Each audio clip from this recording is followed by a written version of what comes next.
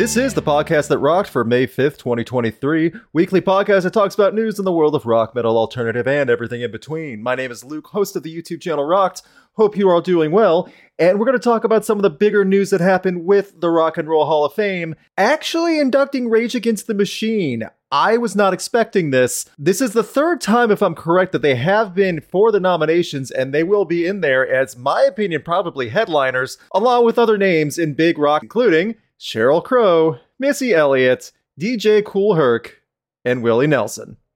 Though I actually do think Willie Nelson totally belongs in. He should have been a long time ago. However, all these names are fine. I don't have a problem with those names in. The big news is Rage, though. This is a huge situation, and Rage actually made a statement about this on all social medias. It reads, "It is a surprising trajectory for us to be welcomed into the Rock and Roll Hall of Fame. In 1991, 4 people in Los Angeles formed a musical group to stand where sound and solidarity intersect. We called ourselves Rage Against the Machine, a band who was well known for our albums as we are for our fierce opposition to the U.S. war machine, white supremacy, and exploitation." It goes on to many other statements they said, and they really make all their points across right now. The reason I'm pointing all this out, and I'll post it on rock.net, the actual statement with Instagram and everything. If you thought that Rage Against the Machine was not going to be political at the Rock and Roll Hall of Fame, you must be living under a rock. If they do end up performing at the Rock and Roll Hall of Fame, you had better believe it's going to be a massive political speech statement. This is the band when on their comeback tour last year had Abort the Supreme Court behind while they were playing. I also want to point out it might have been the best concert I've ever been to. It really was that good. That was the show in Chicago where Zach hurt his leg moving around. It was that good. Regardless, will Rage Against the Machine make a statement at the Rock and Roll Hall of Fame, and will the Rock and Roll Hall of Fame have to apologize after?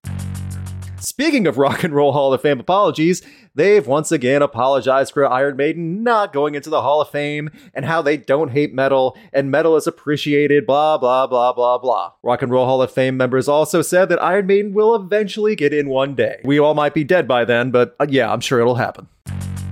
In other huge rock news, Aerosmith announced the Peace Out Tour. This is a massive arena tour through the US and going overseas as well. This is probably going to be the final full Aerosmith tour, or at least that's what it's advertised as. I would say go to this if you're capable of it, but keep in mind, tickets are massively expensive. We were looking at tickets just on the floor, $1,600. $1,500 goes to Ticketmaster. The tour will kick off in Philadelphia in September, go all the way through January, ending in Canada, and it'll probably go overseas after that because Aerosmith is beloved over there too. I don't know how else to say it. This is probably going to be a massive spectacle of a tour. Go if you can, but be understanding you might be eating ramen for a couple of weeks to pay for it. In Kiss Members Are Idiots news, Paul Stanley started giving his thoughts about transgender youth, something he probably doesn't know that much about. And as of now, May 5th, he's walked back some of his controversial statements that I'm not going to even really say. I'll say that this, though, he's walking it back because now he realizes, oops.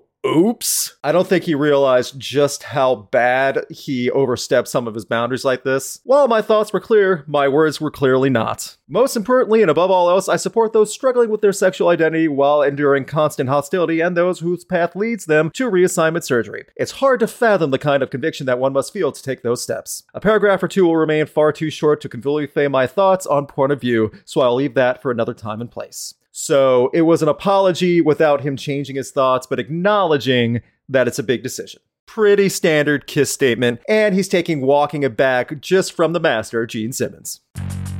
In some interesting Metallica news, but not really to do with the band themselves, somebody made a 72 seasons abbreviated edit, so think of it as 60 seasons. They subtracted 15 minutes from the total track time, chopping off repeated segments, speeding things up, things like that. It sounds good, and I think this would have helped. I also want to point out that someone sped up If Darkness Had a Son, and the song is amazing if the song was played at a faster tempo. That changes everything, understandably, but what my argument is, when you can track off 15 minutes from the total track time, and it makes things better, or at least you can't notice, that's saying something.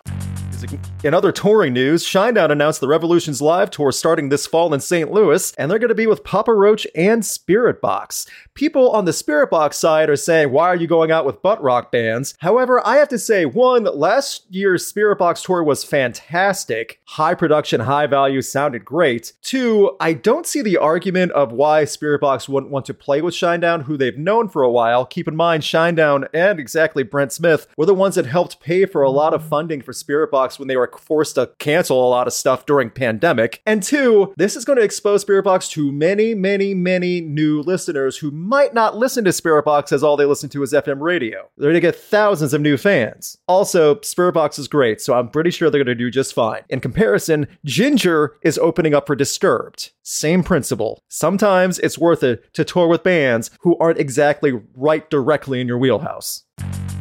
Some of the notable new songs this week came out, and Bring Me the Horizon released Lost yesterday with a very violent music video that I will not be able to play on New Music Nights, but I'll still play the audio. It's good. And Ollie Sykes, Jordan Fish, the band, they said the next Posthuman EP will have a much more pop-punk, emo, faster vibe than Bring Me the Horizon is used to, and Lost really defines that. Here's the thing, though. Lost works. I don't love it more than the best Bring Me the Horizon songs ever, but the song truly works. It's done well. There's big hooks. It sounds lively. I think Bring Me the Horizon are still proving they can handle any genre. When they put enough energy and attitude into it, they can pull it off. And Metal Sweetheart Poppy released a cover of Kitty Spits, which is extremely fierce, angry, and exactly everything Kitty should represent. Poppy did a fantastic job. The song and track are great in only 2.5 minutes. Kitty said they were proud of the cover. All things are good, and I am all for more Poppy being angry and fierce in that adorable little package. To wrap up some idiot news, Ted Nugent had a show canceled for his transphobic comments